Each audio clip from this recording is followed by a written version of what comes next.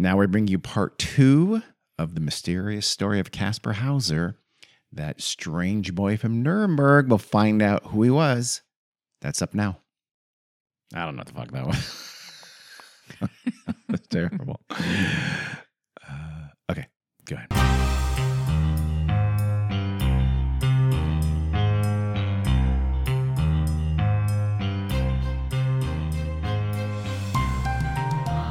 Hi, everybody. Welcome to the Weird World Podcast. I'm Carrie. I'm Dean, and I just did the dumbest tease in the history of podcasts. That was lame, but here we are for part 2 of Kasper Hauser. Hauser. I'll recap real quick because people like that, despite what Carrie says. Real quick here. Okay. So Kasper Hauser was this supposed 16-year-old boy. He wandered into the town of Nuremberg in May of 1828. Once he was able to talk a little more fluently, which happened very quickly, he was able to tell his terrifying story of being raised on nothing but bread and water in this tiny little dark cell, really, kind of a room with 2 boarded up windows. And a pot to pee in. Oh, yeah. Or a hole. Or a hole, I've heard of both a hole and a bucket. Yeah. Not sure. Maybe both. Yeah. And he was led to the outskirts by this mysterious person who had been his keeper his whole life and wandered into the town of Nuremberg. He was kind of handed off from one person to another, and he's learning German. He's writing. He writes this autobiography about his story. He was pretty much an instant celebrity, but after the autobiography was a big bestseller, he became really this kind of renowned throughout Europe, and all these rumors were floating about, hey, maybe, just maybe, he is some kind of a royal, some kind of a secret child of royalty. Then he had some incidents. He had an instance where he was apparently attacked in the bathroom while he was doing his business, and he had suffered a cut in the forehead by some kind of mysterious person who he said was the person who had kept him. Although he had a mask on, he recognized the voice. And he was then also had a little accident where he apparently lost his balance and grabbed a pistol hanging conveniently on the wall when he suffered a gunshot wound to the forehead. He's okay again. But he's kind of wearing out his welcome. He's being caught in a lot of lies. He's become very arrogant and full of himself from all the attention that he's getting from a lot of pretty important people. People don't like him, basically. He quickly wears out his welcome wherever he goes.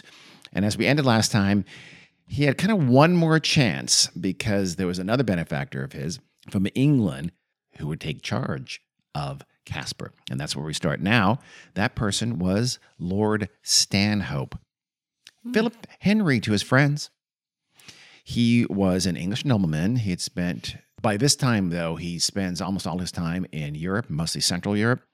He had been disowned by his father, didn't get along with his father, and he'd been disowned, and he had a kind of abusive relationship with his father, but he was able to flee England and go to Germany with the help of his sister, who was married to a very powerful and wealthy English noble.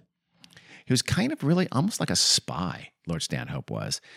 At least he traveled around the various courts of Europe. Remember, this is the time, there's a whole Roman Empire, but it's just Germany has 100, tons of little countries and things like that.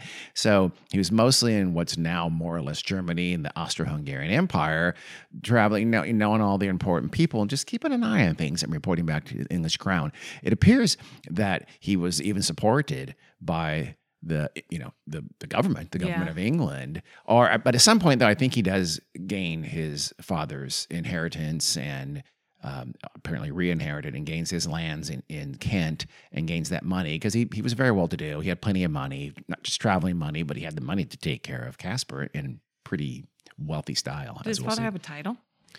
Probably. Just a wealthy guy. It must have been if you're a Lord Stanhope. I don't know, like a duke or something like that. He wasn't like that high, but he was from a very wealthy, noble, family.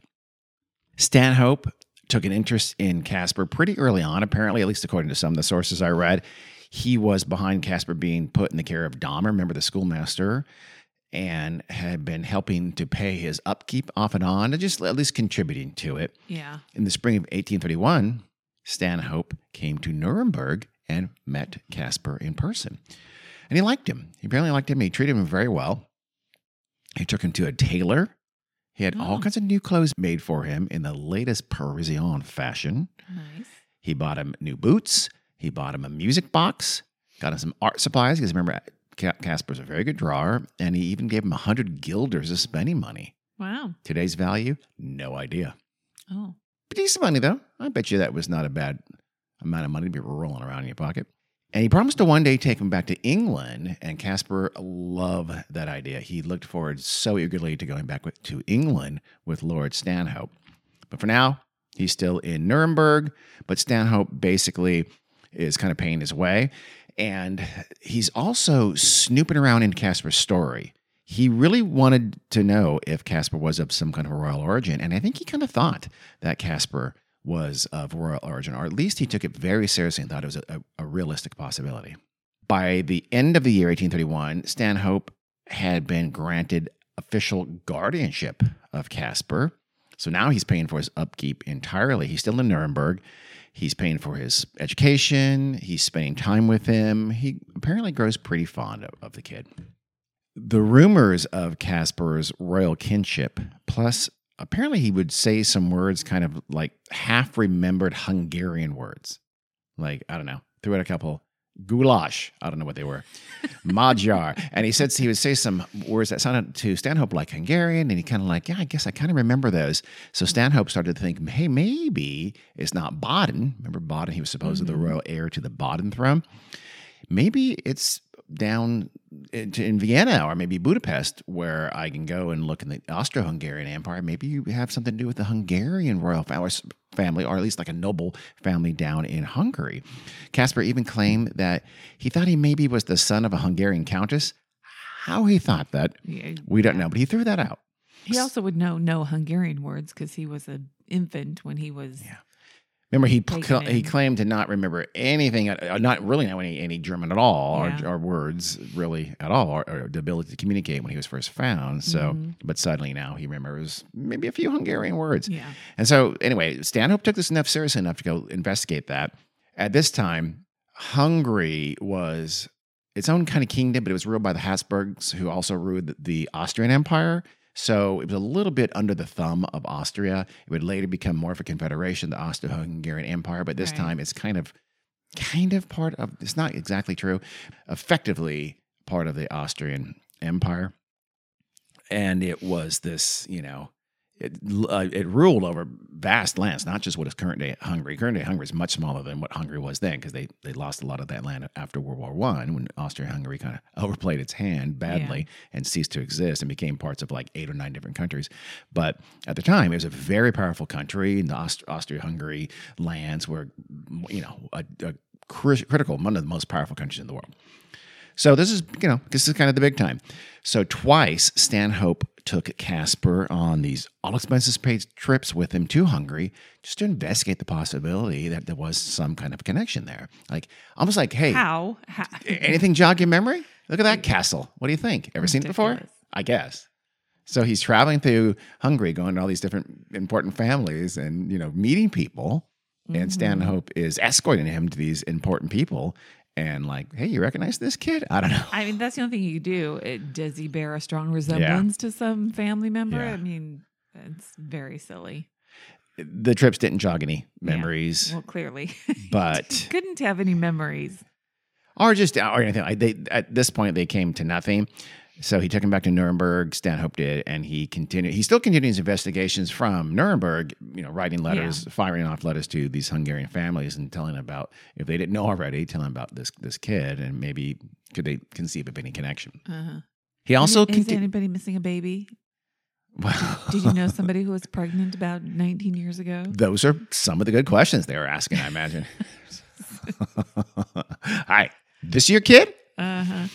Stanhope also covered the Baden part too. He hadn't given up on that. He visited Stephanie, the former Grand Duchess of Baden, who was, as you remember, was the foster daughter of Napoleon, related to his wife. Stephanie had read about Kasper's story, and she was very sympathetic. Stanhope never took Kasper to visit Stephanie in person. He visited Stephanie himself, and apparently was satisfied there wasn't much there, I guess, because he never followed up on that. Meanwhile, Kasper's situation back in Nuremberg was starting to get a little strained. The town was kind of sick of it. they're tired of paying for at least a portion of his upkeep.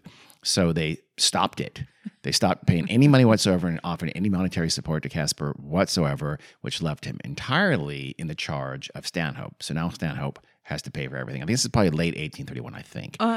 He wrote a book that was a bestseller. Yeah, he didn't make that much money. Bestsellers, it might mean 425 people bought it. They weren't, I don't know what the actual numbers were, but he made some money from it. But I think he probably spent money. Yeah. Okay. I think he was eating well and things like that. So Stanhope now is completely in charge of Kasper, and Kasper's now 100% relying on Stanhope's good graces. So Stanhope said, okay, you know what? We're going to move out of Nuremberg. There's no connection there anymore. I know someone named Johann Georg Meyer. He's another schoolmaster, and I'm going to put you under his charge. He lives in Ansbach. Ansbach is a German city that's about 50 kilometers, 30 miles or so to the southwest of Nuremberg. So Kasper has very little choice. Yeah. Stanhope says, you live in Ansbach, you're living in Ansbach. So he does. Or theoretically, he could go get a job, right? He's an adult. No, Okay. no, not Kasper Hauser. I mean, it's not he really could, his style. but- Yeah, he could, but Yeah. Like the city fathers of Nuremberg, though, it seems like Kasper was wearing out his welcome with Stanhope. I should say, like everyone he'd stay with, Stanhope is finally at some point he's starting like, okay, enough. He's starting to grate on me. Yeah. So instead of taking Kasper back to England with him, where he lived in Kent, to his country home, as he had promised, when Stanhope went back to England on January 9th in 1832, he left Kasper behind back in Ansbach. Oh. And said, do what Herr Meyer tells you to do. Uh-huh. And I'll be back. Still a big fan, but I'm leaving you here. Stanhope wrote him. He wrote him pretty regularly and, again, continued to pay for all of his expenses. He's basically paying Meyer to take care of him and paying for his upkeep entirely. He also kept writing to various nobles in, I guess, Hungary and other places and saying, anything? Got anything? Any connection whatsoever? But every time, all of those efforts came up dry. Yeah. Do you think Kasper loved life in Ansbach under the thumb of this very... I'm going to guess no. No, he hated it. He hated Ansbach. He hated Meyer. Meyer was a disciplinarian. He was very strict. He insisted that Kasper attend to his studies all the time. He called out Kasper every time he was caught in a lie because, as you know from Kasper's pattern, he started lying again, and Meyer would catch him and say, nope, and discipline him. And this happened a lot. And discipline. I don't know if corporal. I don't know if he beat the crap out of him or something like that. Made him stand against the wall. I don't know. A ruler on the knuckles. Maybe. Probably. Wouldn't be surprised. It's funny too. They treat him like he's just a child. Yeah. Because he is. He's little. He's 4'9", so it's not a problem. And also, he was thought of as. I mean, I don't know how much if he's shed by now the simpleton idea. He clearly is writing and speaking fluently and completely normally. By this. Did he not grow at all once he? Oh no. No, he's 4'9". That was it? Yeah. Mm-hmm. Okay. He's also, I guess Meyer was also a strict, very religious, so he made him do all of his religious studies as well and was going to turn Kasper into a good Christian. Yeah. So Stanhope and Meyer finally said, okay, he's got to do something. Like I can tell from you. Yeah. Get your ass to work. But in Meyer's estimation, he just didn't have the discipline to do anything with any level of talent or creativity. So he made him a copying clerk at a law office, a very tedious job that, of course, Kasper absolutely despised, but one that he thought he was capable of doing. So wait, copying clerk, like you have to write? Yeah, right? I'm sure because they did. Yeah, by hand. You're writing you're copying people's letters and arguments and legal documents. You're just copying them by hand. Yeah, good God, that is a tedious job. I'm pretty sure there'd be just rooms of these people. It's a common job. You made very little money, but he was remember he was being augmented by Stanhope and being allowed to live free and all that. But they said we're going to put your ass to work. We got your job at a law office. Go to work. So he started going to work. Did not like it at all. And also continued to not get along with Meyer. And Meyer continued to say, you're a lying little shit. So Meyer wrote Stanhope and said that Kasper is not just a liar, he's insufferable. I'm getting sick of this kid. We got to do something. Yeah. And Stanhope's letters to Kasper gradually grew less and less common. Uh-oh. in May of 1833. Remember Judge Feuerbach? He was one of the persons who had early on taken an interest in Kasper in original days there in Nuremberg and had always been one of his strongest supporters and had maintained a relationship with Kasper. He died in May of 1833.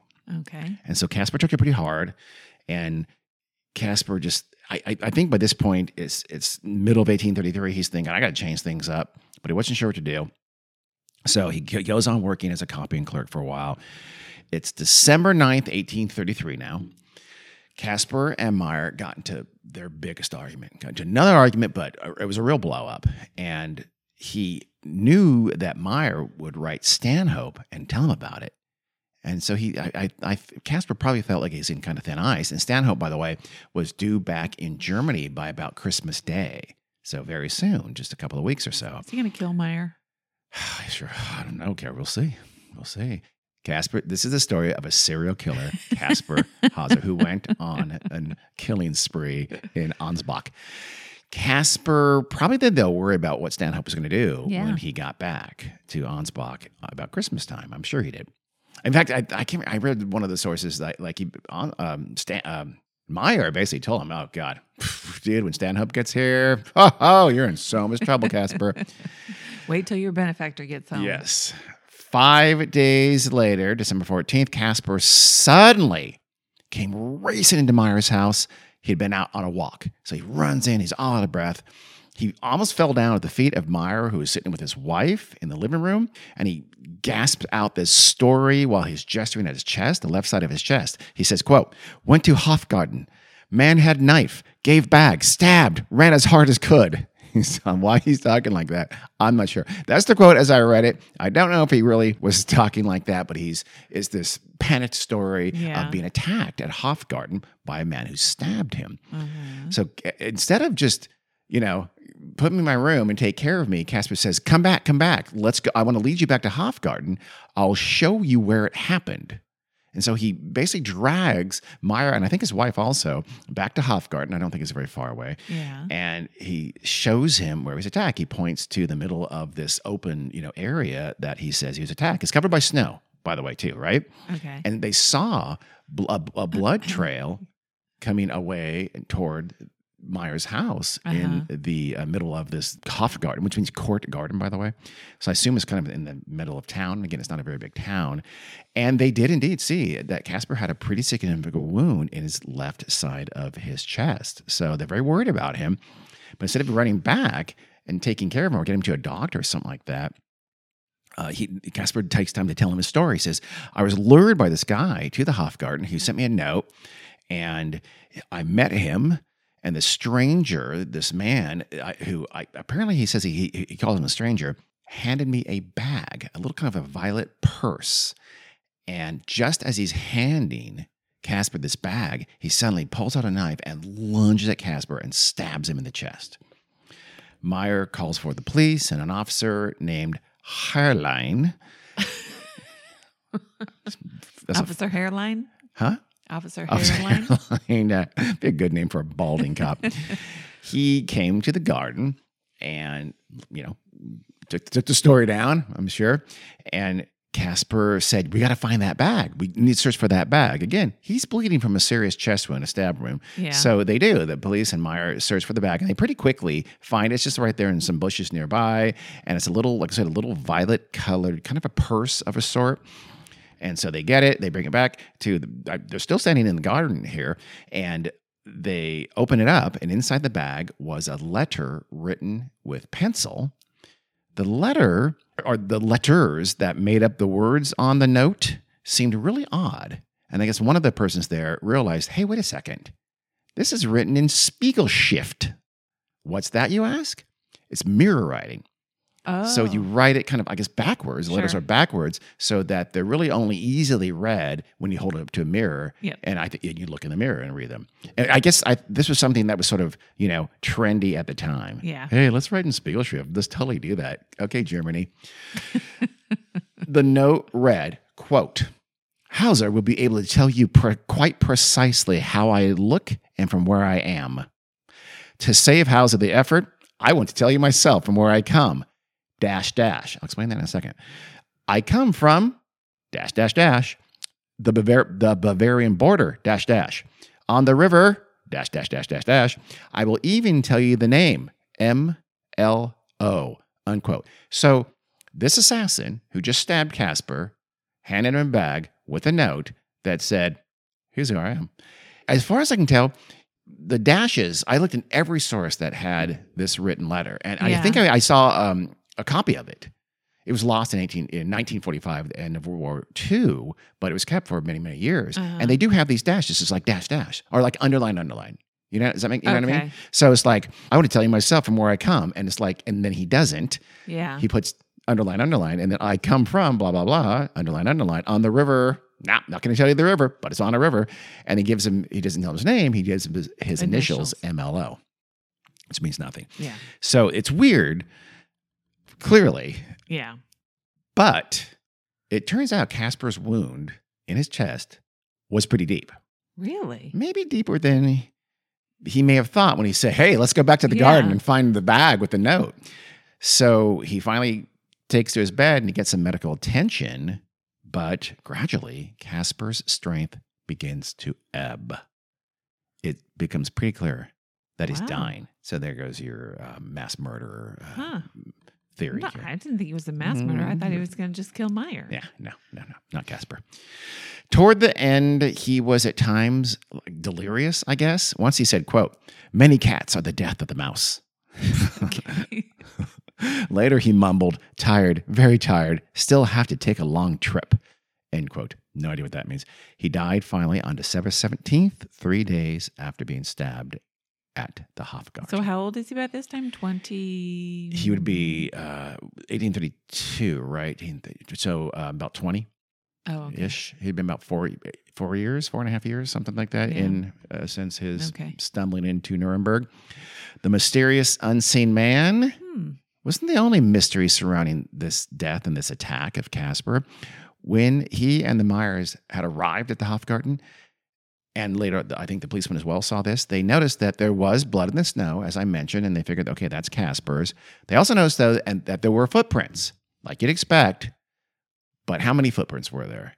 There was one set of footprints. Yeah. There was a set of footprints going out to the middle where there was some blood, and there's the same set of footprints coming back on the way back to Meyer's house with the same boots, the same exact footprints, Kasper's footprints, and only Kasper's footprints. As you can tell, Carrie's holding her tongue. Because I've told her 18 times that we'll get to that, and we will get to that. Well, no, I was going to ask. What? I'm assuming they looked for a weapon.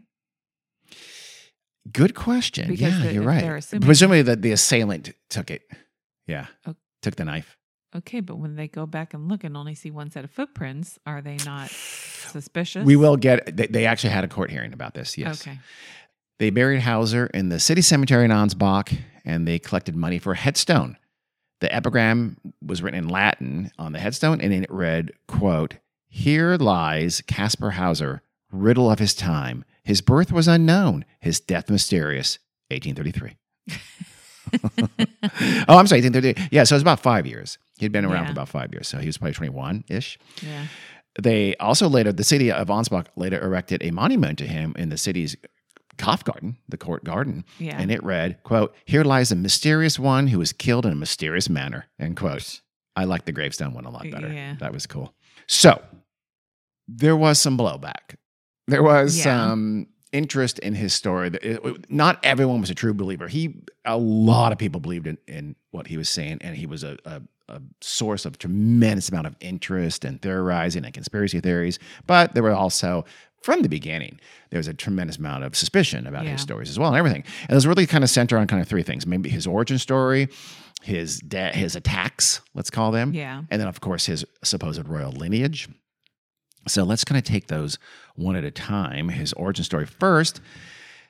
We'll just get right to the point. Kasper's origin story, it's stupid. The tale of where he came from Nuremberg and everything that it's fully loaded. Yeah. Obvious nonsense. It's a complete impossibility. And there are so many reasons why. Let's just start with... But I could also see that they wouldn't know all of the reasons. You're right. Some of these then. reasons are now given what we know now, but a lot of them were not. So let's start at the beginning. Kasper supposedly brought up in near darkness in a tiny room from before he could even form memories. At least, if you believe the letter, he was an infant. Right. And he came out, age 16, a healthy, well-complexioned young man who could walk and talk and very, very quickly learn to write and speak pretty flawlessly. Yeah. Just physically, before we go into the learning part of that, let's talk about the physical part of that. The sheer fact that he survived this kind of life at all to age 16 is massively unlikely. Yeah. Had a terrible diet, rye bread and water. That's it, his entire life. He would never have even reached 4'9". No way. Yeah. It would have left him prone to all kinds of illnesses. He never talked about any memory of being seen by a doctor, again, any care other than a scent of, once in a while having his hair cut and his nails cut, and only then after he was dosed with opium. Yeah. So if he did survive, though, and so just being alive, he still would have had things like rickets. Yeah. That's from a lack of vitamin D that you get from sunlight. He said very explicitly he never saw any sunlight. Mm-hmm. He was kept literally from infancy to age 16, you're kept in a dark room. Yeah. You'd get no sunlight exposure. You'd be at best sort of a soft bone invalid from rickets. He did kind of remember he initially kind of sort of walked funny, but otherwise he was very healthy. And soon he was walking perfectly normally. Remember, the jailer said he walked up 90 steps in the castle to get to his cell on the first day. Yeah. So it wasn't that bad.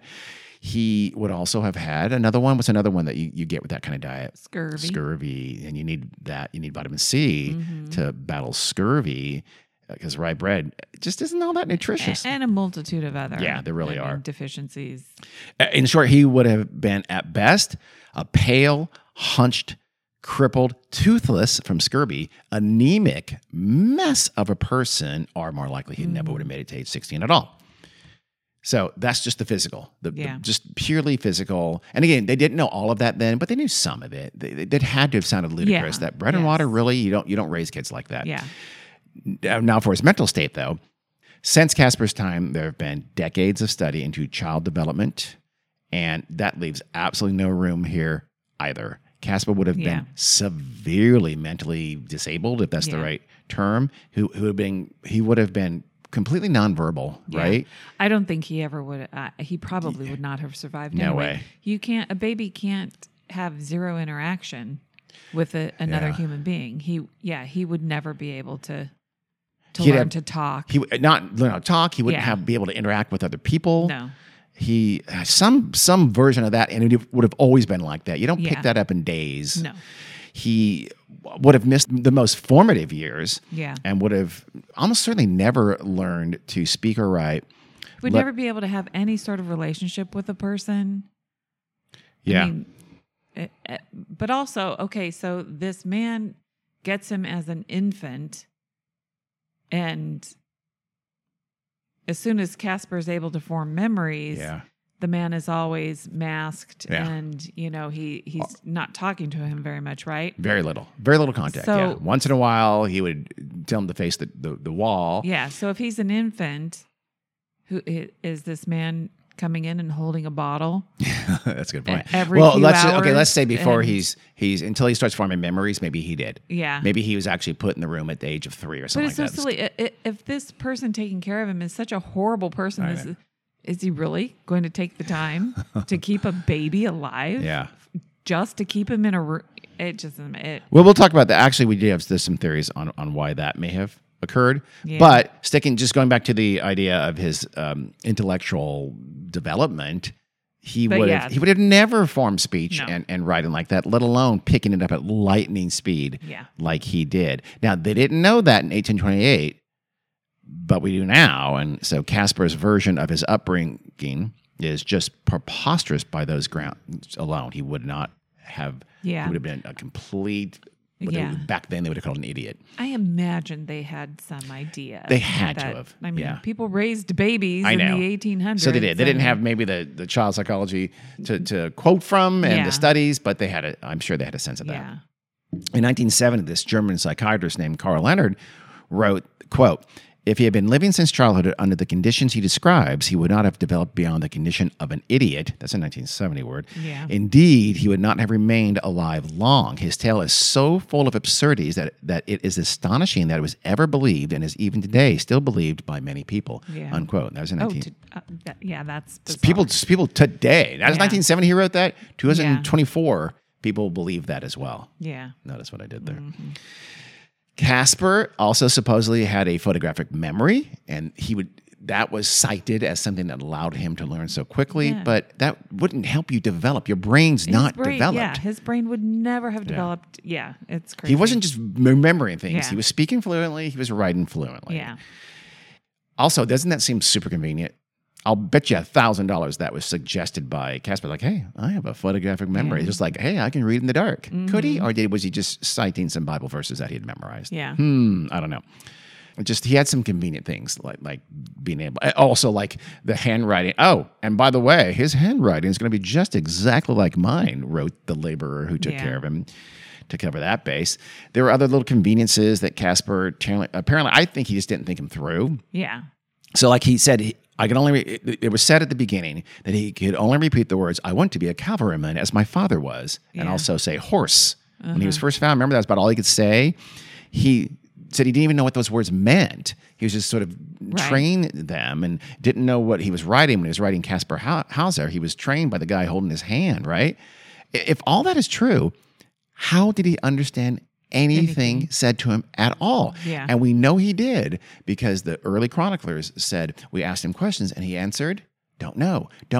How would he know that he didn't know? Right. How do you know the words don't know? Yeah. How he had to have been absorbing the language that they're asking him, the questions they're asking him, enough to say don't know. Yeah. So it falls on his face. It's a gaping hole. He didn't think that one through. Well, because he was a young kid who doesn't know. Think about it. You would have seen these people open their mouth and weird sounds are coming out, and you don't know what any of those weird sounds mean. You don't say, don't know. Yeah. But no one thought that. All right. So again, like you're probably right. A lot of people probably realize, okay, this kid's full of shit. Yeah. But a lot of people do not. And of course, how about just being opiated? Every couple of few weeks, wouldn't you eventually? Isn't that pretty dangerous? Do you think you would have OD'd him somewhere along the way at some point? I don't know. Yeah, maybe not. Maybe you're really good at your dosage, I guess. Or wouldn't you? Would you be an addict? Would he have turned him into an opium addict? I mean, he's given him opium his entire childhood but it was up to age 16. Just to cut his hair and nails. And stuff, I know, so but still, that's gonna be not that infrequent. Well, infrequent enough that you're I suppose. I guess you're right. You wouldn't be dependent on it. I guess not. Okay. But why even do this? You've raised this docile creature since infancy. Yeah. Even if you want to disguise your identity, why do you have to go through that? Yeah. You just put a mask on, walk into the room, do whatever you wanted to do to him. Yeah. You wouldn't have to go through the opium. It was, in my mind, I think it was like the whole poisoning thing. It sounds really dramatic. It makes for a great story. Kasper it was kind of a dumb thing to add to the story because it makes things even less realistic than they already are. But, he couldn't help himself. Yeah. And why all the nice stuff? Why even cut his hair? Why even cut his nails? Exactly. And if there was some sort of, I would think it not a threat, but more of a, you keep him alive until whatever sometime year, then you'll get paid or whatever. Yeah. But then you're gonna treat him a little bit more like a human being. Why wouldn't you? Yeah. I get that you have to keep him imprisoned, but it doesn't have to be in this tiny cell and you're only bread and water and you're treating him terribly and you're giving him drugs every few weeks, whatever. And then, okay, but if you are like that, why does he then walk into town with a silk-lined hat, they sound like nice clothes, some gold dust, some religious tracts he cannot read, and monogrammed handkerchief with KH on it. Really? You're going to give this kid you've had in a cell all his life a monogrammed handkerchief? None of that makes sense. Seems a little weird. Yeah. Andreas Hittel, remember he was his original keeper in the castle's cell. He also noticed a scar on Kasper's right arm that to him looked like a smallpox vaccine scar. And you're probably wondering, they had that back then? Because I know I did. This was pretty rare, but it did exist. They had smallpox vaccine, but it was rare, and it was generally people from well-to-do, people from wealthy, or at least I think I got the sense that, middle class and up kinds of families. Poor people certainly, why would you get this kid you've never taken out of a cell a smallpox vaccine? How do you even get a smallpox vaccine? I know it's little things like that. But then the big thing, of course, is just the lies. We all, for sure, Kasper was a pathological liar. Everyone was around him said so, and indeed was astounded by it. It was a nonstop series of lies. And even starting with the 2 letters, which were clear forgeries. They're written by the same person, obviously, and that person was indeed Kasper for sure. People early on noticed his writing was just like that. That's why the whole, his writing's going to be like mine, just FYI. So he was this kind of pathological liar. Liar's going to lie. Yeah. So that gives him zero credibility for anything he says, including, of course, his origin story. Yes. Okay, so that's basically that. Oh, but even his age too, by the way. Remember his 16 years old thing was from the letter that gave a birth date. That's pretty convenient too. Was he really 16 years old? Don't you think someone who comes to your town who's lost and was raised so terribly at 16 gets a lot more sympathy than someone who's 26, whatever, 24, 30, something like that? It could be he was just a short dude. Right. And he was, I doubt very much he was 16 years old. I think he was older than that for sure. But he was 4'9", but he never grew. Yeah. And nothing I read said he was ever any taller than that. Yeah. So. And I don't know medically. I mean, because men keep growing typically till they're around 21 or so. Yeah. So he should have been growing continuously. Nothing I read said anything but 4'9". Yeah. So if he did grow taller, they're not included in anything I read. And if his nutrition was as bad as he said it was, he would never have even reached 4'9". So yeah. So I think he just couldn't help himself. He was remember he was also indolent and arrogant. He was just Kasper Hauser. At the end of the day, was kind of an asshole. Yeah. An asshole's going to be assholes. Liar's going to lie. And so that again, that lack of credibility should cause you to question everything he said, including the ludicrous origin story that I think we just shredded. It's just he wasn't good at making up a believable He really wasn't. Story. But if people want to believe it, they're going to believe it, and they did. So how about his attacks? Those 3 times. I mean, those are the most dramatic things that happened in Kasper's fairly short time, his 5 years as a celebrity, I guess, where these 3 near-death experiences, 2 times were attempts to murder him. Did you notice, by the way, that all 3 of these incidences happened right after a big argument with his keeper at the time? So I did Kasper fear for his position? Did he need a way to kind of reframe his story and be sympathetic, or even hey, someone wants to kill me, I must be pretty important. Yeah. It helped feed the conspiracy theories about his royal lineage. So why was the story about the second one, oops, I just missed and I'll tell you in a second. Shot myself. Okay. I'll tell you in a second. So let's do the first one though. Why would they kill him? The first attempt in 1829 in the privy, where he supposedly was tried to stab by the person, he said, I recognize the voice. That was a guy who raised me. That was,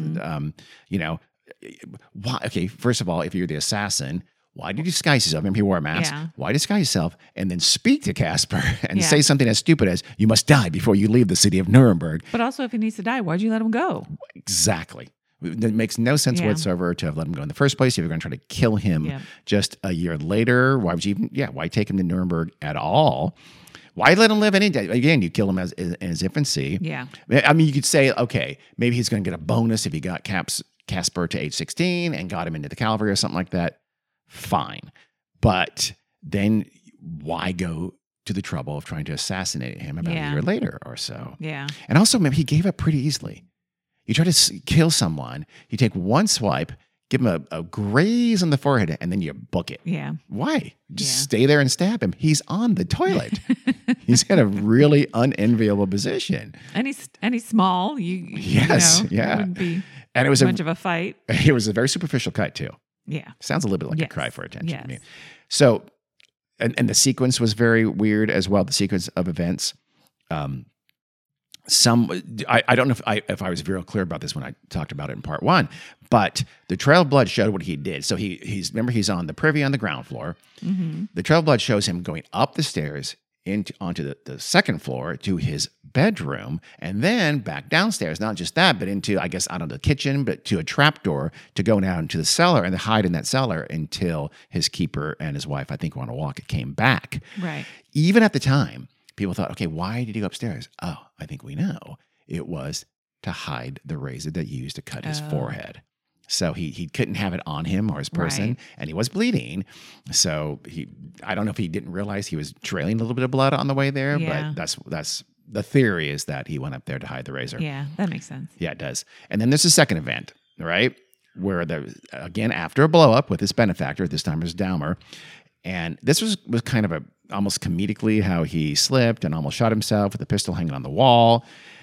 One source I read said that Kasper's initial story was that he was attacked. It was another attempt to say, I was attacked. I don't know. Not every source says this, but one source said, okay, Kasper originally said, oh my God, a man came in here. He tried to shoot me. He ran out. In this case, though, the family's like, no, we were downstairs. Right. That's impossible. That doesn't make any sense. And they challenged his story immediately. So the idea is that he goes, okay, I was embarrassed. I was actually, and then he gave the nonsense of being on a chair and slipping and falling, and then accidentally shot himself. So it may have been something like, the intent may have been another attempt on my life, and he had to turn it. Plan B was just by the spur of the moment, okay, it was an accident, when it was obvious that his story was nonsense. Right, that makes sense. Yeah. And then the third one was, of course, the one that resulted in his death. And that also followed a fight. Also, at a time when it looked like his position there may be tenuous, he may be losing his support. So he wanted the sympathy, he wanted the stuff that he'd been feeding on for almost 5 years.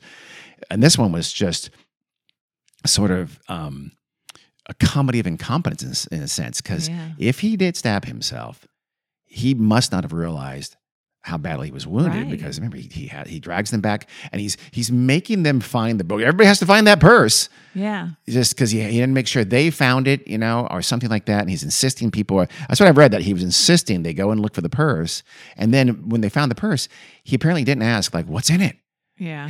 they took it out and had that letter from this really dumb assassin. And there's another thing, of course, against the story, is that letter is ludicrous. What assassin is going to give you some information about himself? What's the point of why would you even give that to Kasper? Doesn't make any sense. No. It was, it's not like in the days, this guy wasn't a serial killer like the Zodiac who's messing with detectives. It just doesn't make any sense at all. And apparently, is very likely that note was, of course, as you might expect, written by Kasper. Yeah. The mirror writing, I think, my theory is that was he had been caught, having been clearly the author of some other letters, like his initial first 2 letters. So I think, okay, I need to disguise my writing. So mirror writing makes you write differently, doesn't it? So I think that was probably an attempt to disguise his penmanship. Yeah. That's my guess. But there were also spelling and grammar errors in the note that Kasper was known to do. And Meyer could say, no, I'm his teacher. He does those same errors. And the note was folded into this odd triangular shape that Kasper was well known to use and fold his letters into that shape. He's just not even very smart at all. Honestly, they're unforced errors. Yeah. Really, you're going to do the same errors, the same misspelling. It's an important letter. Go look up the word, bro, and then don't fold it into this weird triangle shape that only you do. Yeah. That's a little weird. And of course, obviously, with this story, there's the footprints. You can't escape it. Yes. There's no way, unless you think Kasper was ironically murdered by a ghost. Yeah. Then Kasper was out there in the middle of Hofgarten alone. Yeah. And stabbed himself. And like you asked where the knife was. I don't know. He probably ditched it. Yeah, and he could have ditched it anywhere in between the along park the way. But you said it wasn't that far. Well, I don't know. I don't know for a fact. I'm sure it wasn't. But still, there's some place you can hide a knife. Yeah. I'm sure there is. A trash can on the curb. Right. It's before trash day. I'm making it. Who knows? Yeah. Who knows? Maybe he even, remember when he'd come running into them, he could have snuck into his room or something like that and hid it. Yeah. I don't know. He probably didn't, because I think you'd know about that. They would have, because he died. They would have found it eventually. Yeah. But he probably just ditched it in some very thick bushes or something like that, or buried it or something like that. Okay. And by the way, I almost feel badly about saying that Kasper may have been killed by a ghost, because some internet troll is going to take that seriously, and that's going to be a new conspiracy theory.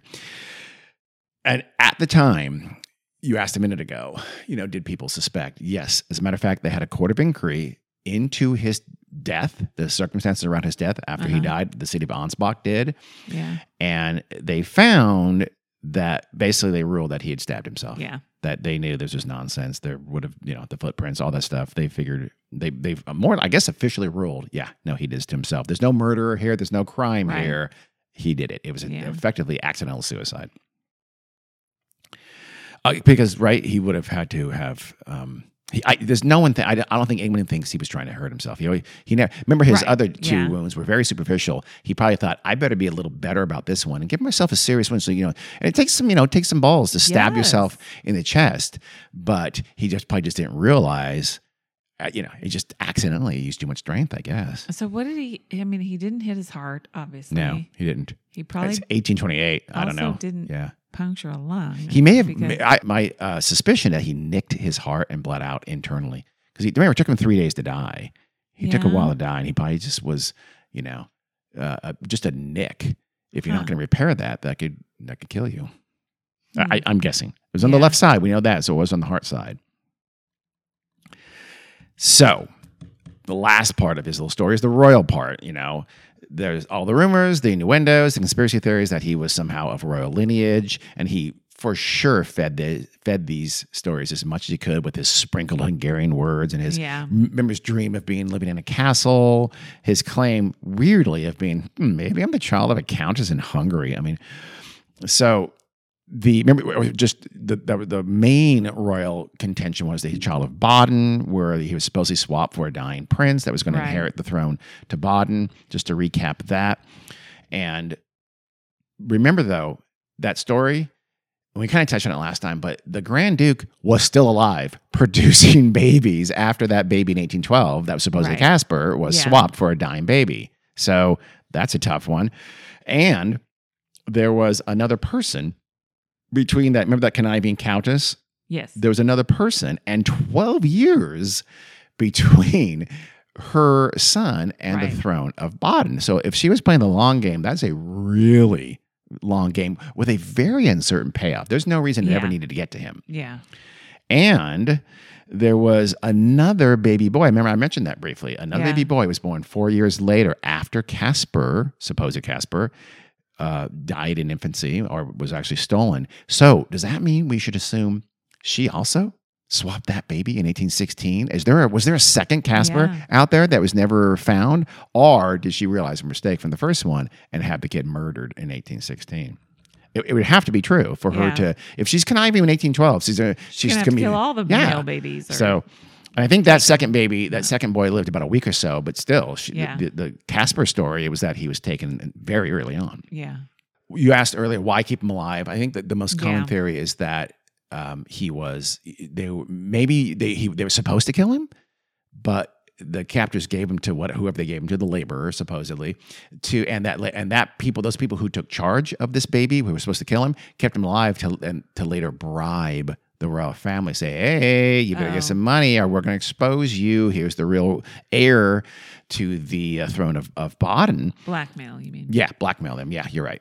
That would explain why he had to be kept hidden and why he couldn't know who he was. I get it. That all would follow. It wouldn't answer, though, why you'd ever let him loose in Nuremberg and then try to kill him a year later. And how on earth do you think you were going to prove this kid was a royal? Yeah. You didn't have DNA testing. So how does that work? That scheme makes no sense. Even if that's your plan, you don't treat him the way he says he was treated. I know. You teach him how to walk. You would want treat him to normally. be self-sufficient. You'd want him to be able to go to the bathroom and dress himself, and which, I mean, obviously Kasper could do those things, but if he was really treated the way they said he was, he wouldn't have been able to do those things.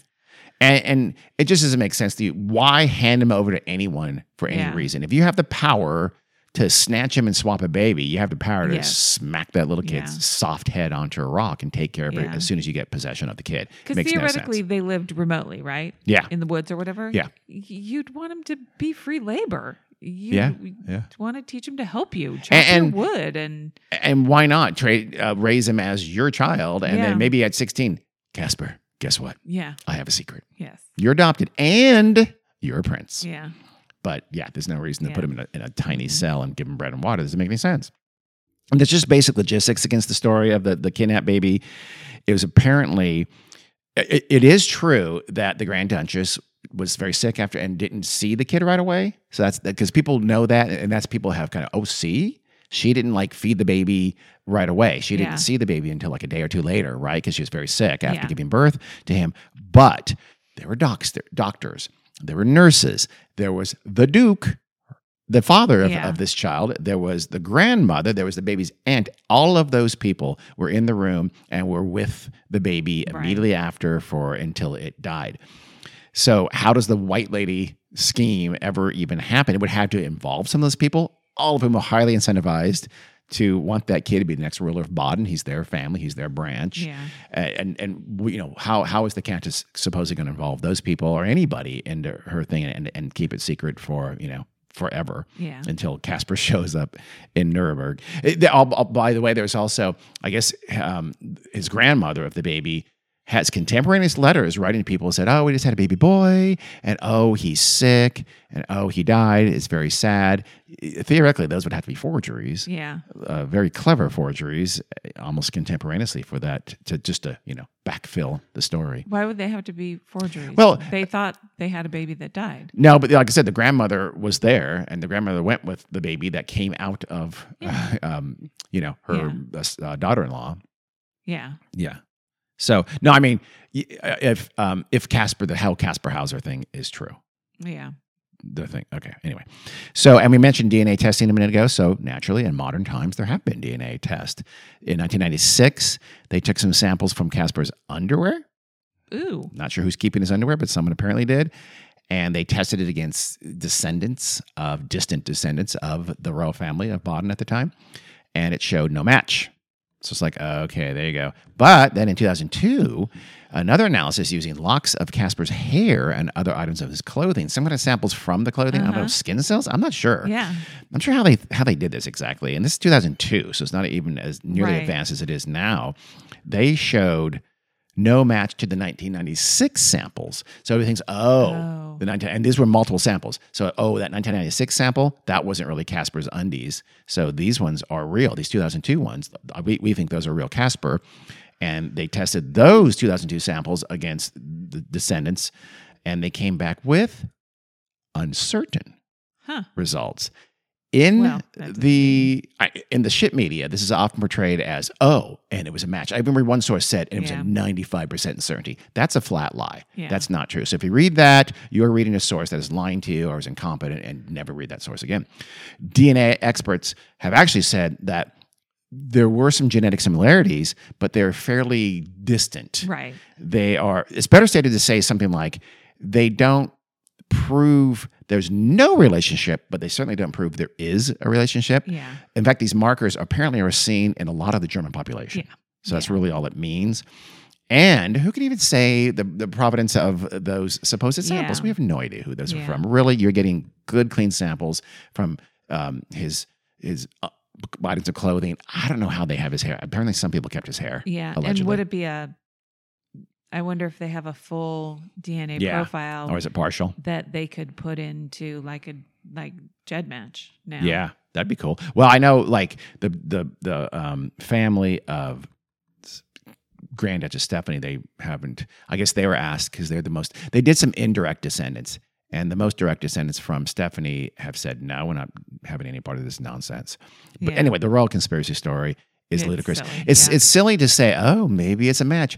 It doesn't matter. The whole idea of it is so dumb that if you're trying to portray this uncertain DNA as a match, you're forgetting the first part, which is that the whole story is ludicrous and impossible. I wonder what the like Anne said, I wonder what the rules are like in, I guess, Germany and Austria and those countries.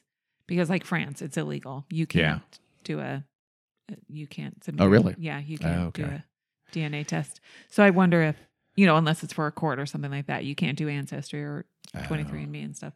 So I wonder. So therefore, French people, there's not a lot of that's true. in the database. But she married into German royal families. Yeah. And some of the descendants are like in Holland. These royals married other people elsewhere, things like that. But in my mind, the royal conspiracy thing, which by the way is still believed by lots and lots of people, right? In the lore, is from that family of conspiracy theories that it says like, hey, if I can think of a way for this nonsensical thing to possibly be true, you have to take it seriously. If you can't prove it didn't happen, therefore, you have to pretend it realistically might have happened, and I win. So let's talk about this conspiracy theory. When you can just call bullshit on it because it's so clearly nonsensical. Yeah, I don't. Just because you can think of some tenuous, weird ass way that it could have happened, doesn't mean we have to take it seriously, and you shouldn't take it seriously because the whole idea of it is so stupid. The whole baby swapping thing, it's dumb. So it's a dumb story. People still pass it around because it makes him, and he knew he was smart enough. Kasper's smart enough to know. I think he fully intended for that to be, I don't know. I don't know if somebody said, hey, I wonder why they'd hide a kid. And then and then say maybe he's a royal kid, and he went with it, right. Or if he intended for that to be plan. thought. I don't know. Yeah. So, but if not, what was his plan? Just to be taken care of? Yeah. I mean, you hate your life. We'll talk about that in a second. Yeah. But so, who was Kasper Hauser? Was he this foundling who was cruelly treated by someone who was just evil enough to raise him in a cell, but not quite evil enough to kill him? Yeah. Or was he this hidden royal, this inconvenience person to some powerful family? Or was he, who, by the way, again, were willing to have him, raised by a laborer, but not quite willing to dash his head on the rocks? Or was he a fraud, a con artist, a hoaxer, an adventurer, trying to do something different and fun and potentially enriching? There are those, by the way, who think that, okay, maybe there's some kind of truth. Maybe the upbringing part has some truth in it. And they say, hey, maybe he was an epileptic. And so his family treated him in this way because it was very confusing. It wasn't understood at the time. This is not that long after people thought epilepsy was a sign that you're possessed by the demon. Right. So maybe so they shut him away and they raised him poorly, and then they just got rid of him when he became, too big, 16 years old, although 4'9", that. So that's one theory. But so then he wasn't raised the way he said he was raised. Not exactly, even if he was treated poorly. Or maybe he was. Maybe he was shut in a room to, protect him from himself and fed him bread and water because they're very poor. I don't know. There's people who think maybe there's elements, and here's how that could have happened. But he would have had human interaction. Yeah. He would have, somebody taught him how to walk But in this case, they didn't. In this case, they said, oh, our kid has epilepsy. Let's put him in a little room, treat him bread and water, and opiate him when we want to cut his hair. That was their solution, Carrie. Stupid. It was their plan. And then when he's 16, we'll take him to Nuremberg. Yeah. Whatever. I mean, maybe whatever the cause. But here's the thing. Did Kasper Hauser ever have seizures? No. And not, as far as we know. And how long did epileptics live?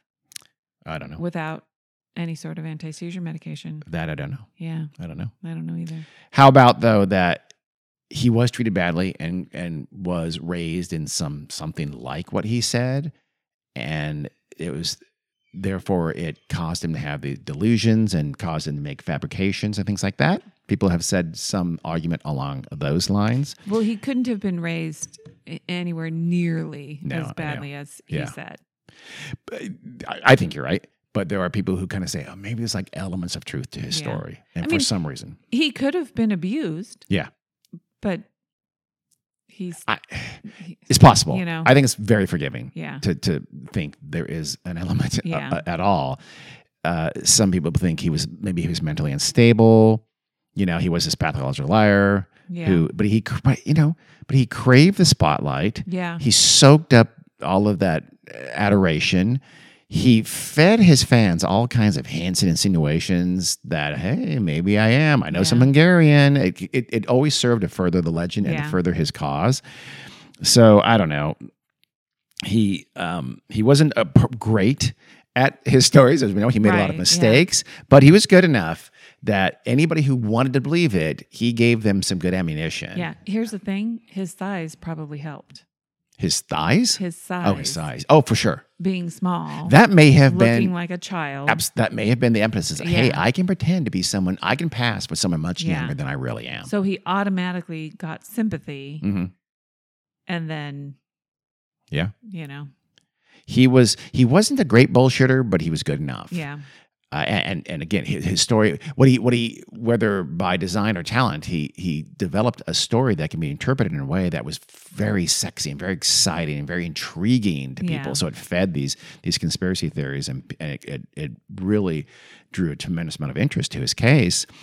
But everyone around him always lost faith. Even remember Judge Feuerbach, who was one of his strongest supporters. Eventually, even he thought Kasper was just a flat-out fraud. Yeah. He wrote to a friend, quote, Kasper Hauser is a smart, scheming codger, a rogue, a good-for-nothing that ought to be killed, unquote. But Feuerbach was a nice man, so he never told Kasper to his face that, hey, I think you're full of shit, and he died before Kasper died. And somebody should have told him that. Well, his keepers did. They told him they caught him in lies and called him out all the time. But Kasper just kept lying. But they called him out on lies that he was telling about things in that present time. Yeah. Nobody ever said, hey, we don't believe I don't know. Maybe they any part of your story. Hit the road, Jack. Yeah, you're right. Well, remember, these are by definition the people that wanted to help him. Yes. So I'm sure there are a lot of people that, like, remember the captain at the very beginning said, I don't know. I've never seen this kid. I don't want anything to do with him. I bet you they told him the story and said, that's bullshit. Yes. Get him out of here. And I'm sure there are a lot of people the people that did take him in initially, probably part of not wanting to turn him out would have been like, then they have to admit that they got taken advantage of. Oh, that's always true. Kid. So that's one of the greatest secret weapons of con artists is that their victims very often don't want to admit it because it's so embarrassing. Yeah, exactly. So that's very true. Yeah. Stanhope also, remember, spent all that time, all that money trying to prove that Kasper was most likely this heir to the Hungarian royal family, or at least some kind of a noble family. Even Stanhope begrudgingly came to see Kasper's true nature. Just after Kasper died, Stanhope wrote a book. And he said in that book, it's, quote, it's my duty to openly to confess that I had been deceived, unquote. Remember, he was a true believer. He thought it was true. Some people the pro Kasper types, the pro conspiracy theory types, they say, oh, Stanhope was not. He was a spy. He was there to do bad things to Kasper. No. That doesn't make any sense. Why go out there and try to find these royal connections so diligently if that was true? Yeah.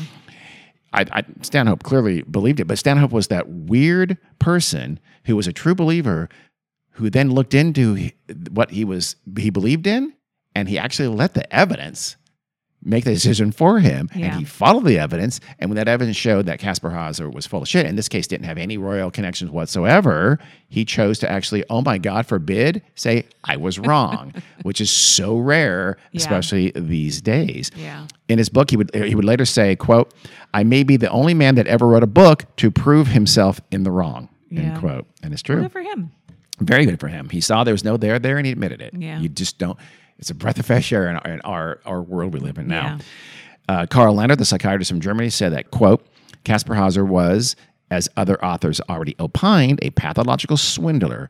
In addition to his hysterical makeup, he probably had the persistence of a paranoid personality, since he was able to play his role so imperturbably. From many reports on his behavior, one can recognize the hysterical as well as the paranoid trend of his personality.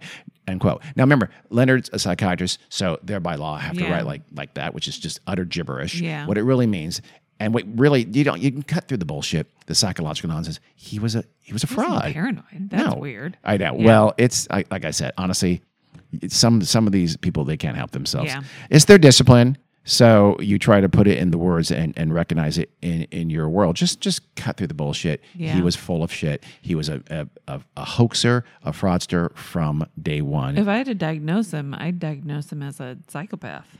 Oh, for sure. No question.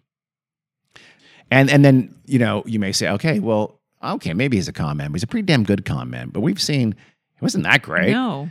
So, think about it. No, again, sorry. Go ahead. I was going to say, if he was 5'9", and showed up with this cockamamie story, I think they would have booted him out. Yeah, I think so too.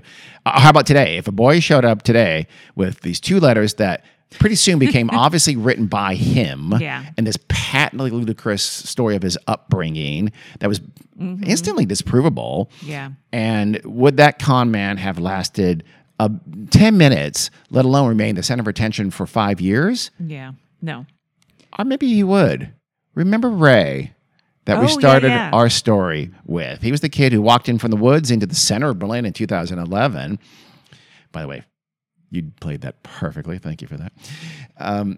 Not long after Ray's story became public, a German newspaper did indeed, as I think you said, publish a picture of him to help identify him. Yeah. It was fairly ridiculous because the German government made them blur the picture because Ray was a minor. So does this fuzzy thing look kind of like? Does that look like your kid's shoulders? I mean, that's just hilarious. So dumb. So all they published in the early days of this was a blurred picture. It's ridiculous, obviously. Minor or not, you want to find that kid's family after this terrible story of being, alone in the woods with his father. He can't remember anything. He doesn't know who he is. This is 2011, you say, right? What about DNA? The authorities did indeed ask Ray for DNA, but Ray refused to offer them a sample, at least initially. Finally, he's prevailed upon in November of 2011, and so they took his DNA, they sent it in to the police, they put it through a police database in Germany. They also sent his unblurred picture to Interpol, as well as DNA and his fingerprints, and they sent it through the Interpol system, and the results were nothing. Yeah. He was not a criminal. Yeah. Ray had no criminal record as far as they could say. But they didn't just do that. They searched for anywhere that looked like what he described, where he came from, the forest he'd come from. They searched for the supposed stone-covered grave site of his father. Now, it's not surprising that they didn't find those things, I don't think. But they were coming up empty with any way to corroborate his story. And yes, they didn't have a picture, or at least a blurred picture, but they did give his complete description in the newspaper, and there's no one that came forward to claim him. One old couple from Switzerland said, we think that's our grandson who went missing, and they came to Berlin, and sorry, it's not him. Yeah. I mean, that's more corroboration of his story, because he doesn't have... it is. I mean, not really. Well, but theoretically, wouldn't he have... He just said his mom died. Yeah. But then his dad died. And his dad died. But you would have grandparents. You'd have aunts and uncles, theoretically. Do they? I mean, there are people that Most don't have people grandparents and aunts and uncles. Most people do, though. But they didn't find anybody. No one came forward. Yeah. Finally, the police in June 2012 said, okay, because remember he's supposed to be 17. You're probably not a minor anymore. Finally, June 2012, Ray theoretically would now not be a minor anymore. He's supposed to be 17. He now should be 18. So the police said, okay, we're going to release a real picture of you, a not blurred picture. And they did that. And all the media there in Europe picked it up. I don't know how long it was, but it was very quick. A person from the Netherlands contacted German authorities and said, hey, that person you're calling Forest Boy Ray, which was how the media had dubbed him, by the way, that's my ex-boyfriend. He's 21 years old, and his name is Robin van Helsum. Another roommate of Robin/Ray's also very soon called and said, I know him. That's my ex-roommate, Robin van Helsum. Other friends from his hometown of Hengelo, back in the Netherlands, called and said, hey, we know that guy. That's Robin. That's our buddy from back in the day, back in the neighborhood. Very quickly. Robin, it turns out, was some bored little kid. He had struggled through college. I don't think he got a degree. He had this dead-end crappy job. It's like an intern job, like a paid intern job. It wasn't very good. He was struggling. He was bored. I think he either quit it or was going to be fired when he just disappeared. Yeah. And he may have apparently walked a long way, a long part. No one's quite sure how he got from Netherlands, Hengelo, or where he was in the Netherlands to Berlin, but he got there and he pretended to be this feral child, this mystery boy. He confessed almost immediately when they said, we've got the DNA, bro. All these people know who you are. It's over. The jig's up. They evicted him from the shelter where he's living on June 18th, 2022, because he was only there because he was a minor. Yeah. So they booted him out of that. The government said, hey, you took a bunch of youth assistants which meant you had to be a minor, you owe us that money back. In fact, we might even charge you with a crime and charge fines. He was threatened with fines up to $40,000 or 30,000 euros in 2012. And because that's fraud, right? It's absolutely fraud. But like all frauds, what do you think Robin's reaction was? It's like, shrugged his shoulders, didn't care, did not say sorry to anybody he had tricked, did not say thank you to anybody who had helped him. Like Kasper, he was this shithead. He was an arrogant asshole. Yeah. He was not good. No one liked him. If it had lasted longer, like Kasper's did, it probably would have been a similar story. He's going to be shunted from person to person who's fascinated by his supposed story, but quickly realizes this guy's a dick and moves him on to the next person. That's the kind of person he was. He then disappeared because he had this court case, these charges over his head. Yeah. And I think authorities were able to kind of track him after the fact from like little bit. He was like village hopping throughout Germany, trying to stay one step ahead of the law. In 2013, the German court said, okay, hey, well, if you're out there, Robin, we'll drop all the charges if you do 150 hours of community service. But as far as I can tell, he's never showed up since. He would still be liable for potential civil damages from other people, so he has a good reason to stay on the down low, and he's never showed his face since. Who knows where he is, and he's probably living under an assumed name. Ironically, remember suppose his father died in the forest, and that's what precipitated his whole adventure into Berlin. Yeah. His father, his real father, back in the Netherlands, wonder where he was and had been looking for him. He disappeared and couldn't find him, and apparently didn't see the media reports and didn't, remember it's a blurred picture. His father died in February 2012 when Ray was at that time living in Berlin as Forest Boy Ray, who was the toast of media, but his picture had not appeared yet. Yeah. So his father never found him. Aww. Now, I just wonder, was Ray inspired by Kasper? I don't know. Yeah. But isn't it interesting that they do seem two of a kind? Yeah. They really do seem amazingly similar. So I suspect that he probably was. Yeah. I mean, he's in Western Europe still. It's a pretty famous story, even though you didn't know it. I would not at all be surprised that he was inspired from the Kasper Hauser story. Yeah, maybe. And that is the Kasper Hauser story. Thanks, Dean. I hope you enjoyed it. Yeah, lots of details that I just didn't know. Sure. I just know his name, Yeah, so there had to be a lot of details you didn't know. Well, I mean, I knew his name. I knew the gist. Okay. But yeah, not all the crazy details. I hope you enjoyed it. Listeners, we hope you enjoyed it. And that's it. We'll see you next time.